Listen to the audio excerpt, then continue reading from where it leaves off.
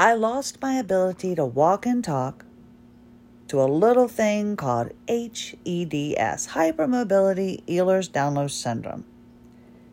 I have sticky fascia. My fascia was adhesed. You don't have to have this illness to have issues with your fascia.